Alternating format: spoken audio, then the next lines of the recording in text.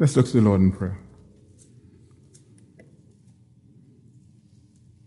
Heavenly Father, once again we have the privilege of spending time in your word this morning.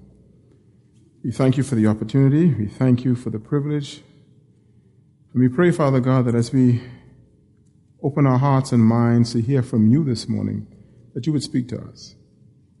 And I pray, Father God, as we hear from you, Father God, we will allow your word to do its work in our hearts and in our minds.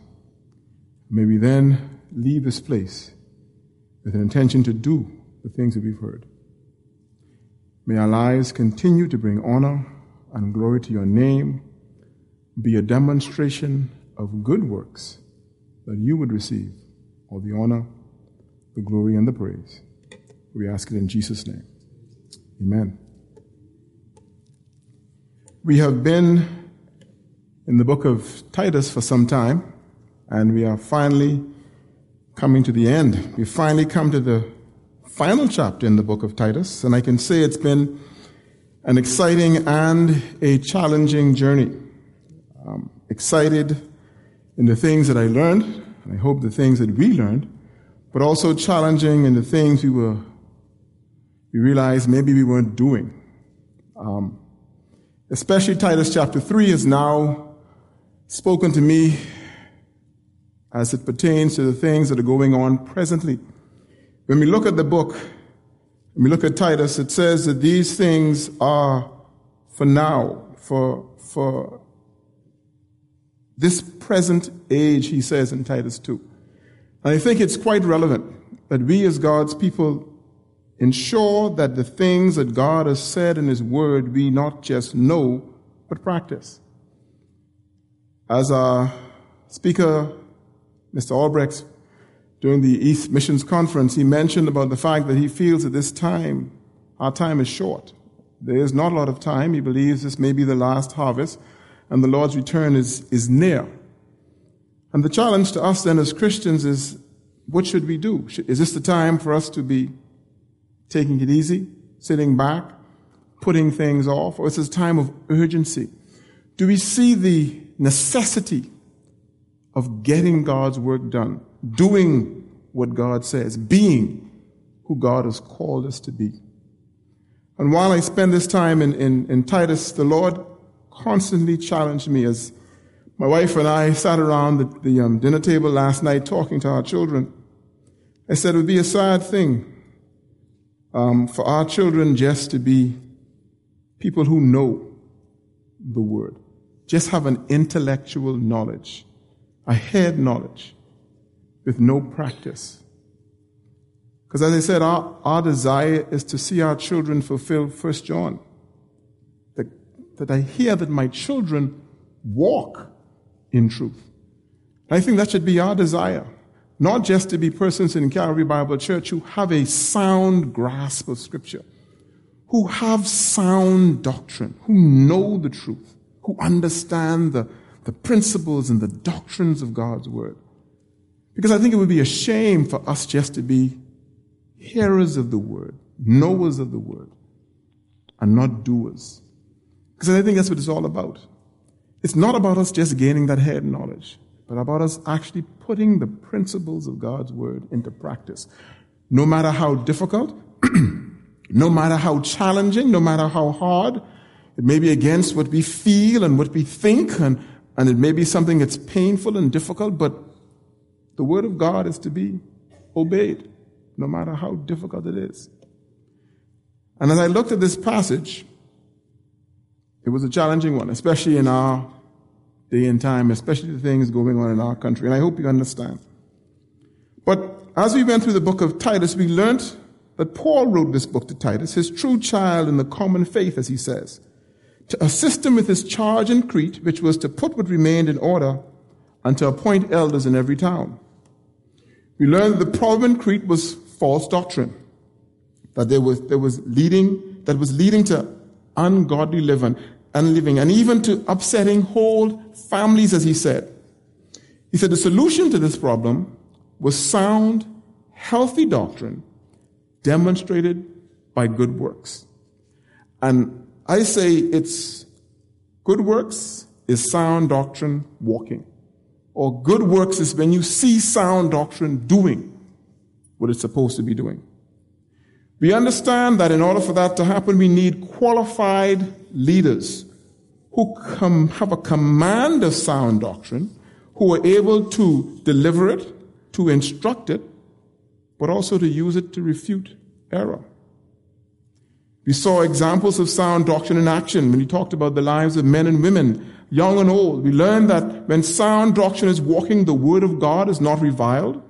The opponent is put to shame, having nothing evil to say.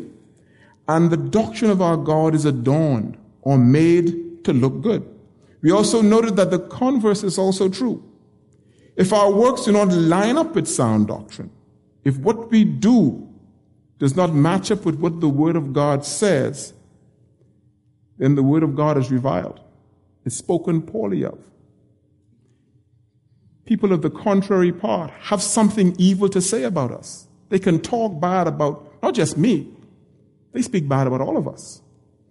And our God's doctrine does not look good.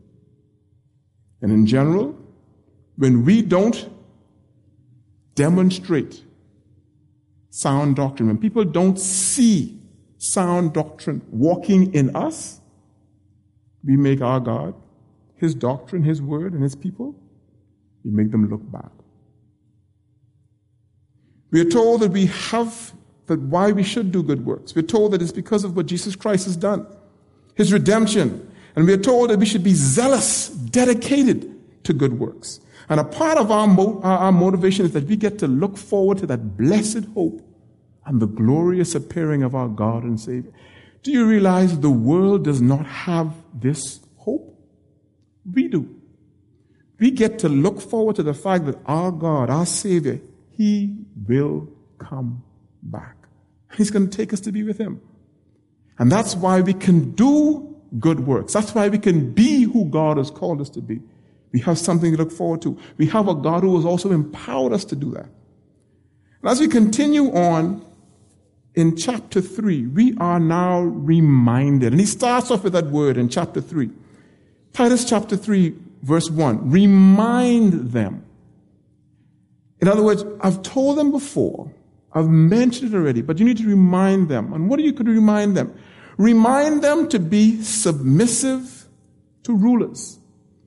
He was talking to them initially in chapter 2. He was speaking to specific groups and telling them what their specific responsibilities are. But now he's speaking generally to the body and telling them, generally, you need to be what? Submissive to rulers. Remind them to put themselves, to be under the subjection of those who are in authority. The rulers, the authorities. This is to us, the prime minister, the chief of police, whoever is in authority in our land. And we are told that we are also to be obedient, not just to be submissive, to obey what those in authority say. Now, as I said, this was a rough one. Because we know in our particular political climate, things are very challenging at this time. Yes? Yes. You don't have to answer, but yes, you agree. Things are challenging. When people make this, when the ads come in the paper and says that the government's representative on VAT has not paid his real property tax in X amount of years. And what you say? Remind them to be submissive to rulers and authorities and to be obedient. Not just to be obedient now, to be ready, to be willing to do every good work.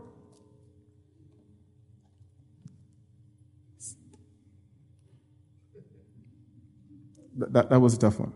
That was a tough one. Because, let's be honest, the challenge with us is, why should I follow individuals if they aren't following their own laws? They tell me I must pay my taxes. They don't pay theirs. They tell me I must obey the law. but they aren't declaring their income according to what the law says. They tell me I must follow the principles, but we know that there are some who may not be, because I don't know. Maybe you do. That some who may not be. But Scripture does not allow us as believers the right to choose what we do. We can't decide what's right and wrong. Because as God's children, Paul says, remind them as God's children, following sound doctrine. The Word of God says they're to obey those in authority. Let's see what it says in Romans 13. And it goes in even further. Because, some of us, we have it hard, Because when you come through customs and you don't pay that last dollar you had, and you ain't got no money, but you're telling the fella, I only have $300 to declare? Come on now, let's be honest. Scripture says in Romans chapter 13, and it reads from verse 1, let every person be subject to the governing authorities, for there is no authority except from God, and those that exist have been instituted by God.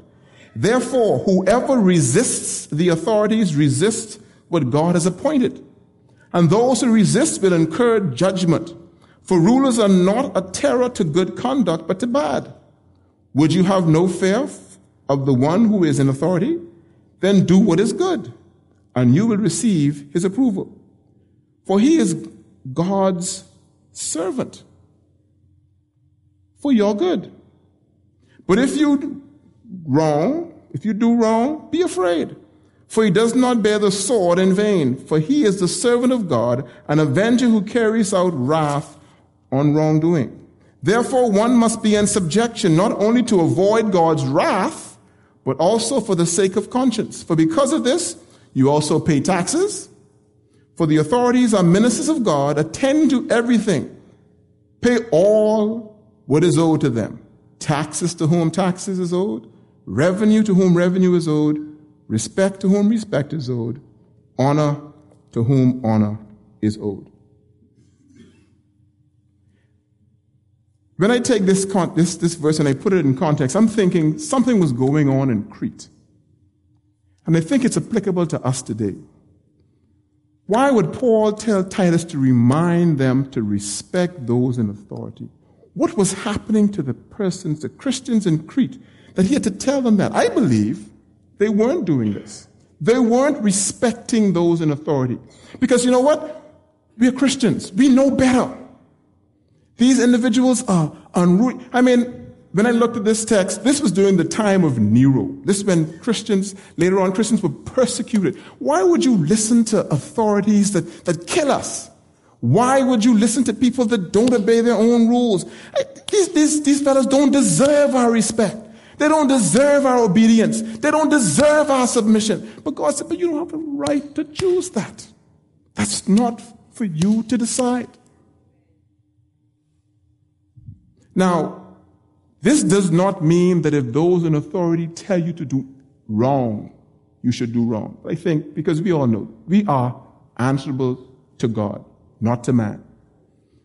But if within reason, within the law, for the purpose of what God has called them to do and to be, these men, these individuals, these authorities are to be obeyed. Sometimes we think we're better. It even goes further in the chapter. He says in verse 2, he says to speak evil of no one, to slander, to gossip, to abuse. We shouldn't be talking about our fellow man. It's sad to say, not even about those in authority. Sometimes at work, if a situation is going on and someone will come to me and tell me something. Boy, Craig, you know what? How you could treat this fellow like this? Do you know he does this? I said, how can I respond to him like that? I don't know what you say is true. I've never seen them in that position. But what we'll do is we'll listen to people give us gossip, unsubstantiated information, and we ourselves will respond to that individual based on that supported information. We'll then treat him as if what that person said was true. Scripture says we're not to speak evil of no one.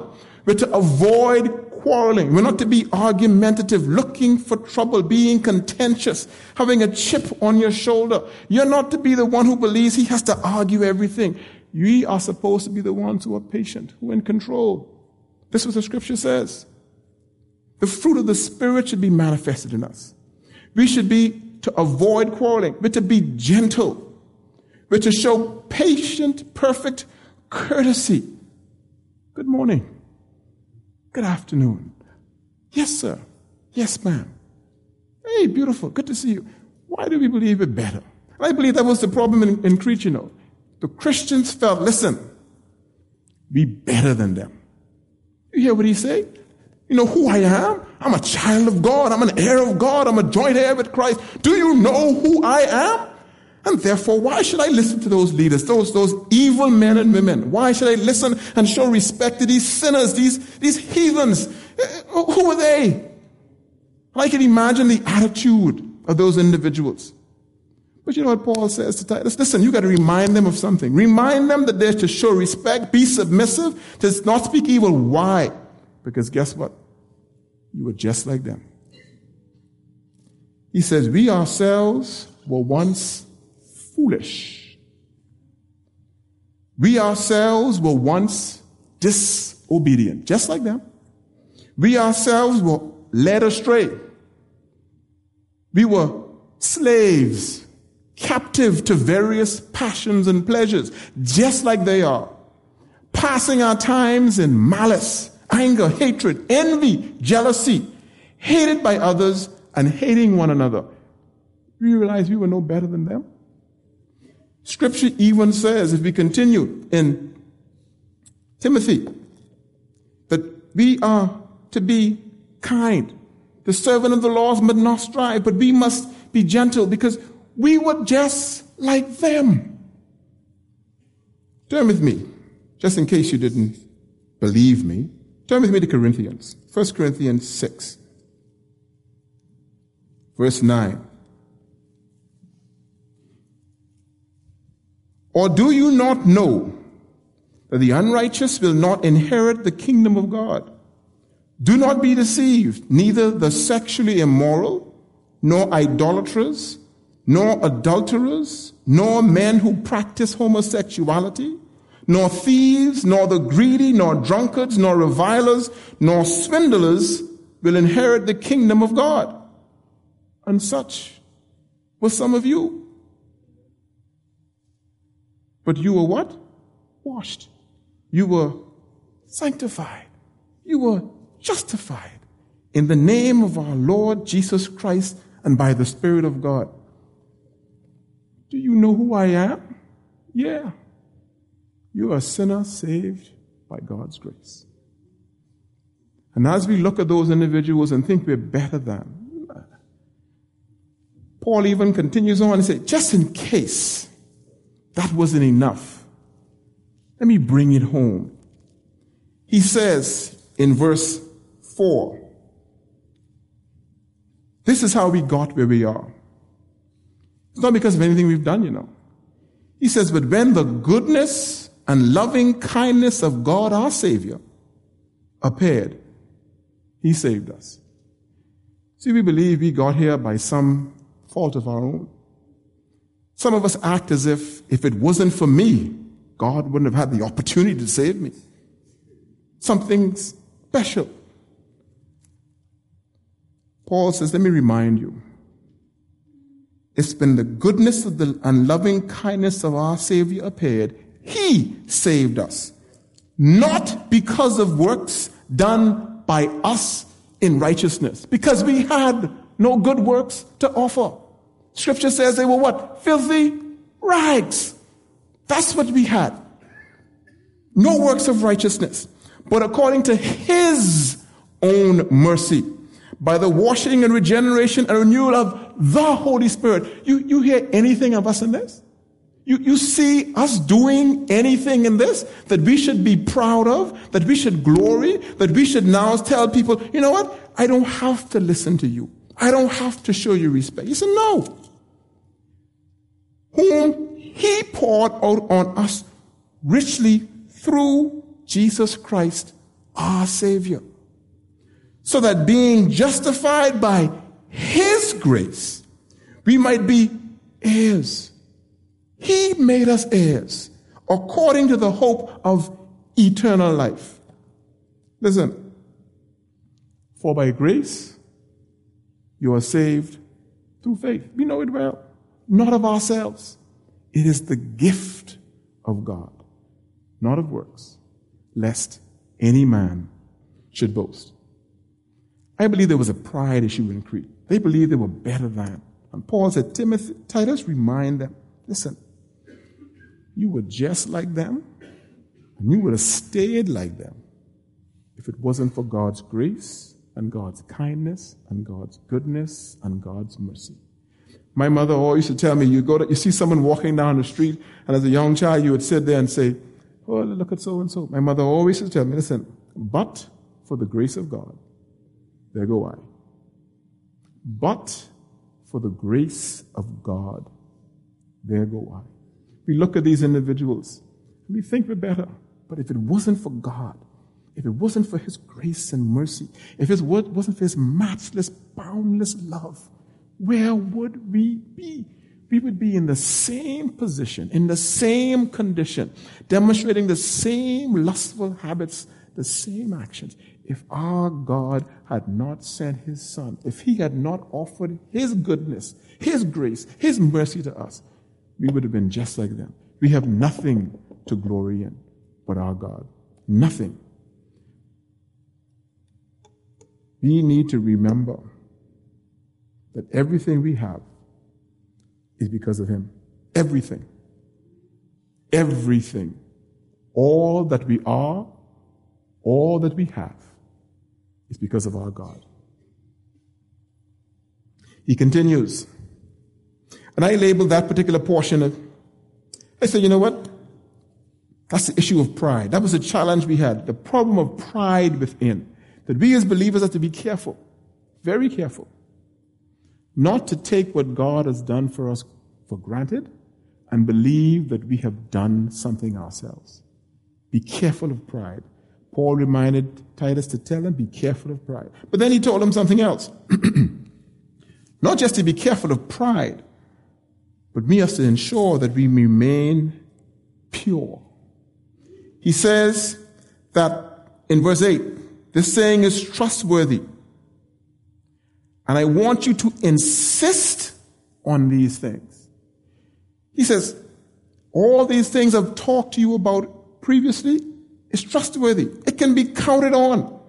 And I want you to insist on these things. Speak confidently. Give special emphasis. Assert strongly. This is not something you just casually gloss over, Titus. You need to make sure these people remember, but for the grace of God, if it were not for him, we'd be just like them. Insist on it, so that those who believed in God may be careful to devote themselves to that very, our favorite topic, good works. Remind them about this, so they can be reminded to do their good works. This is excellent. This is profitable. This is what we should be doing. This is how we demonstrate sound doctrine, good works. And then he says, but avoid foolish controversies. You see, sometimes we got to be careful. We get so lax, and we don't contend for the faith. I believe another challenge that was going on in Crete, people were getting that attitude, well, I don't understand, what's the big deal? I mean, it's, sort of fella get troublesome, with problems. Say, yeah, no. Understand now. What did he say? They had such a problem with false doctrine There were many in verse 10. There are many who are insubordinate, empty talkers, deceivers, especially those of the circumcision party. They must be silent since they are upsetting whole families, teaching for shameful gain where they ought not to teach. Listen, false doctrine, division, challenges in your church, these issues, they have to be dealt with. They're dangerous. The impact, the devastation could be awesome. Families were being destroyed because they were just continuing to allow false doctrine. He says, listen, avoid foolish controversies. Listen, if it don't got no value, why are you getting in a conversation? Because some of us, and boy, let me tell you something. I used to be one of them. Sad to say, I used to be one of them. Isn't that like a good argument, you know? But for what purpose? Just for argument's sake? To say, I won that one. Man, and I can quote the scriptures and line it up and beat you with the word, man. Just beat you with my knowledge of scripture. You wrong. I win. Very good. What did you win? Because you lost a friend. Because I ain't talking to you no more. They ain't gonna talk to me no more. I ain't him. So what's the purpose? He said, avoid it. Avoid. Distance yourself. Stand away from. Don't get involved. Shun these things. Foolish controversies. Don't get involved. It is said that William Barclay made this statement. There is a danger that a man may think himself religious because he discusses religious questions. This is a kind of discussion group which argues simply for the sake of arguing. There is a kind of group which will argue for hours about theological questions. It is much easier to discuss theological questions than it is to be kind, considerate, and helpful at home, or efficient and diligent and honest at work. There is no virtue in sitting, discussing deep theological questions when the simple tasks of the Christian life are waiting to be done. It is indeed true that such discussion can be nothing other than an evasion of Christian duties. See, Paul was quite certain that the real task of the Christian lay in Christian action. That is by no means to say that there is no place for Christian discussions, but it is to say that the discussion which does not end in action is largely a waste of time. Discussion for discussion's sake. So what we could do now? You ever been to those meetings? Boy, let me tell you something. Now, be careful now. I'm not talking about our deacons' meetings now. We're the chairman of the deacons board. I'm not talking about our deacons' meeting now. But you ever been to those meetings? But when the meeting is over, you ask yourself what you was doing for the last 2 hours? You ever been to those meetings before? What did we do? What did we decide? We come to any conclusions? No, my boy, but it's a good meeting, hey. We talked for 2 hours. But at the end of it, what did we get done? Nothing was accomplished. No purpose. Was it profitable? No. He says it's not profitable, so don't get involved in it. Have nothing to do with these things, these kind of discussions, foolish controversies, genealogies. Boy, let's talk my family. You know who I is? You know where I come from? You know who my people is? Let me tell you, man. What good I could do for the kingdom of God? What good? Quarrels, arguments, quarrels about the law, discussing the Bible, getting into an argument. Why? It is of no value. It is of no profit. It is unprofitable and it is worthless. But even worse than that, not only do you have these discussions and topics, you have people who discuss these things. He says, as for a person who stirs up division. It's hard, you know.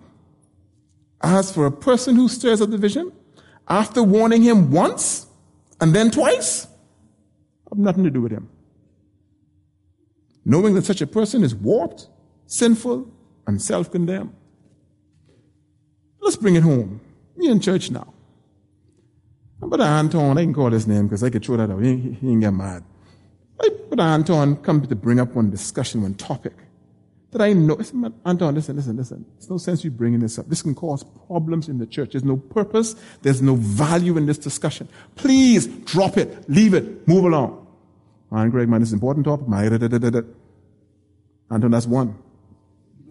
It's one now. It's one.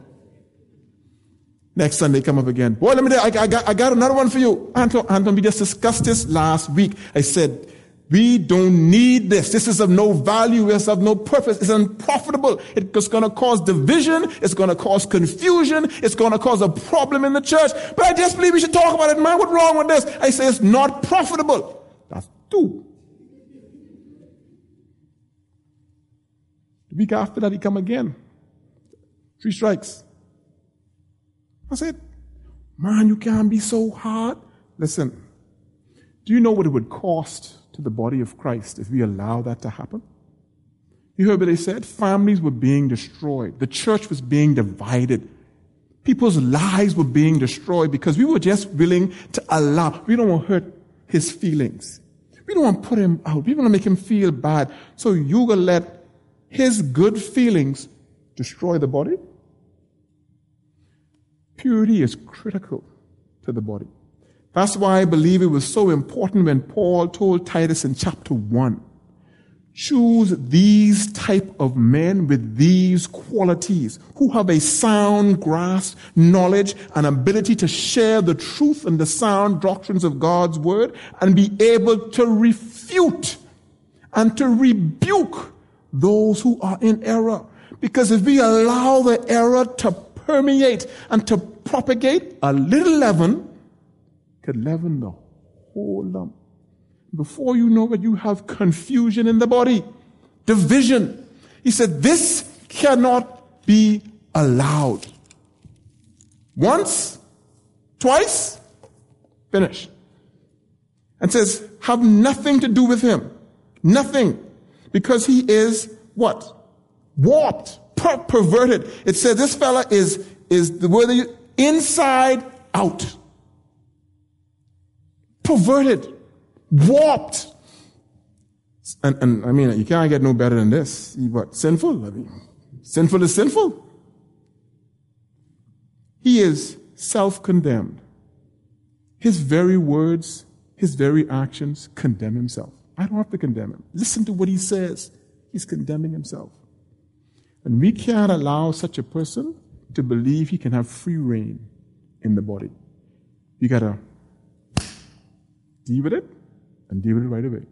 That sound hard. Paul is telling Titus, this is what you got to do. When I looked at that, I said, boy, you know, I'm not one who likes conflict. I don't mind a good argument, but I don't like conflict. Some of us, we don't, you know. We don't want to ruffle people's feathers. We don't want to hurt anybody's feelings. But sometimes, we have to take the hard road. We have to take the road that is less traveled. We can't allow, for the sake of tolerance, things to just permeate in the church. That's the catchphrase of our day. We have to be tolerant. That's just his opinion. Listen, that's his opinion.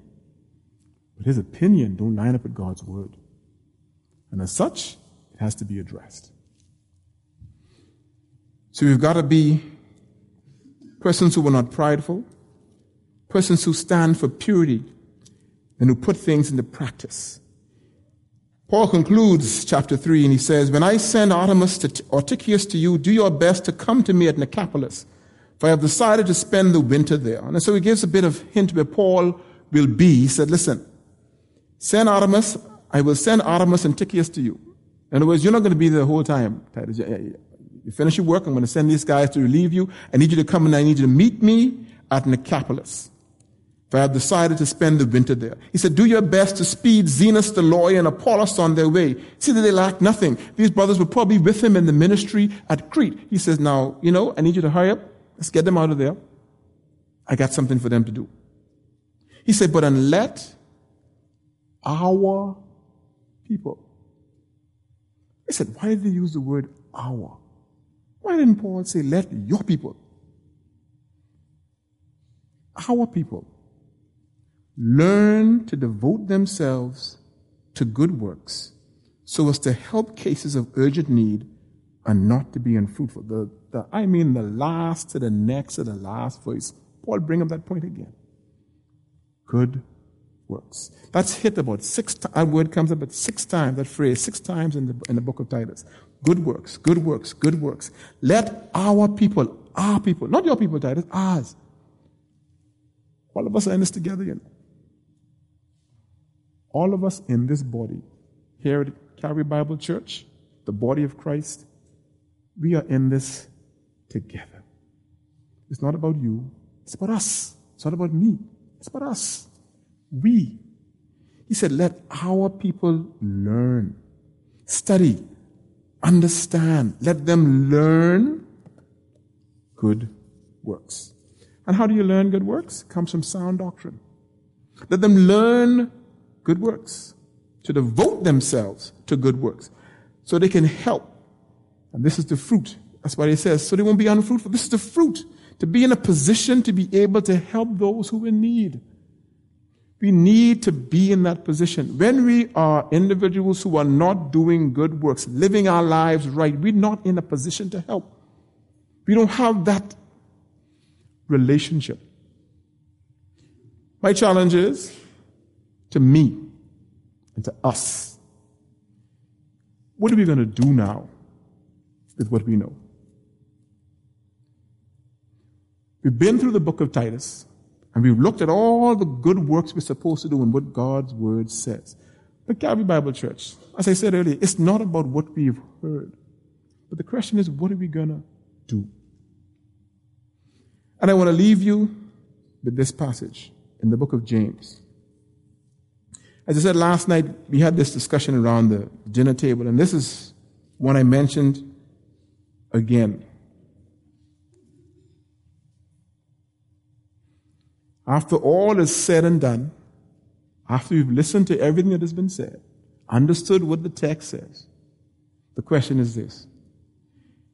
He says in verse 22 of James chapter 1, but be doers of the word, and not hearers only, deceiving yourselves. For if anyone is a hearer of the word and not a doer, he is like a man who looks intently at his natural face in a mirror. For he looks at himself. The word of God shows you who you really are. He looks at himself and goes away and at once forgets what he looks like. How is that possible? How could you come to church and hear what God's word says, see us and walk away? This is a person who has deceived themselves. We must not just be hearers of the word. But Calvary Bible Church, we've got to be doers. It's not about what we say. The world has enough people who are talking. They got enough people who are just making noise. Just noise. But when they look at them, they don't see any different. They profess to know him, but they deny him by their works. We can't let that happen. We have to be people of God who know sound doctrine and then demonstrate it by good works for his honor and for his glory. Because the time, more than ever, the time is short. We need to get busy about our Father's business for his honor and glory. Amen.